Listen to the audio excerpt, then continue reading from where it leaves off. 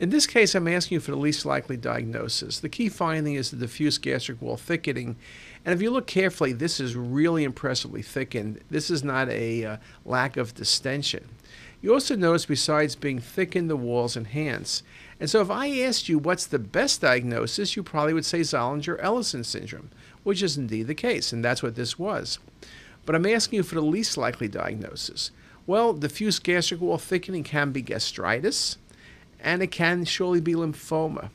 Now, undistended stomachs can simulate gastric pathology, but the fact is here we gave enough contrast. This is really the stomach. We gave extra when the patient went on the table. This was markedly gastric wall thickening due to Zollinger-Ellison syndrome. It is not due to underdistended stomach. Okay, very good.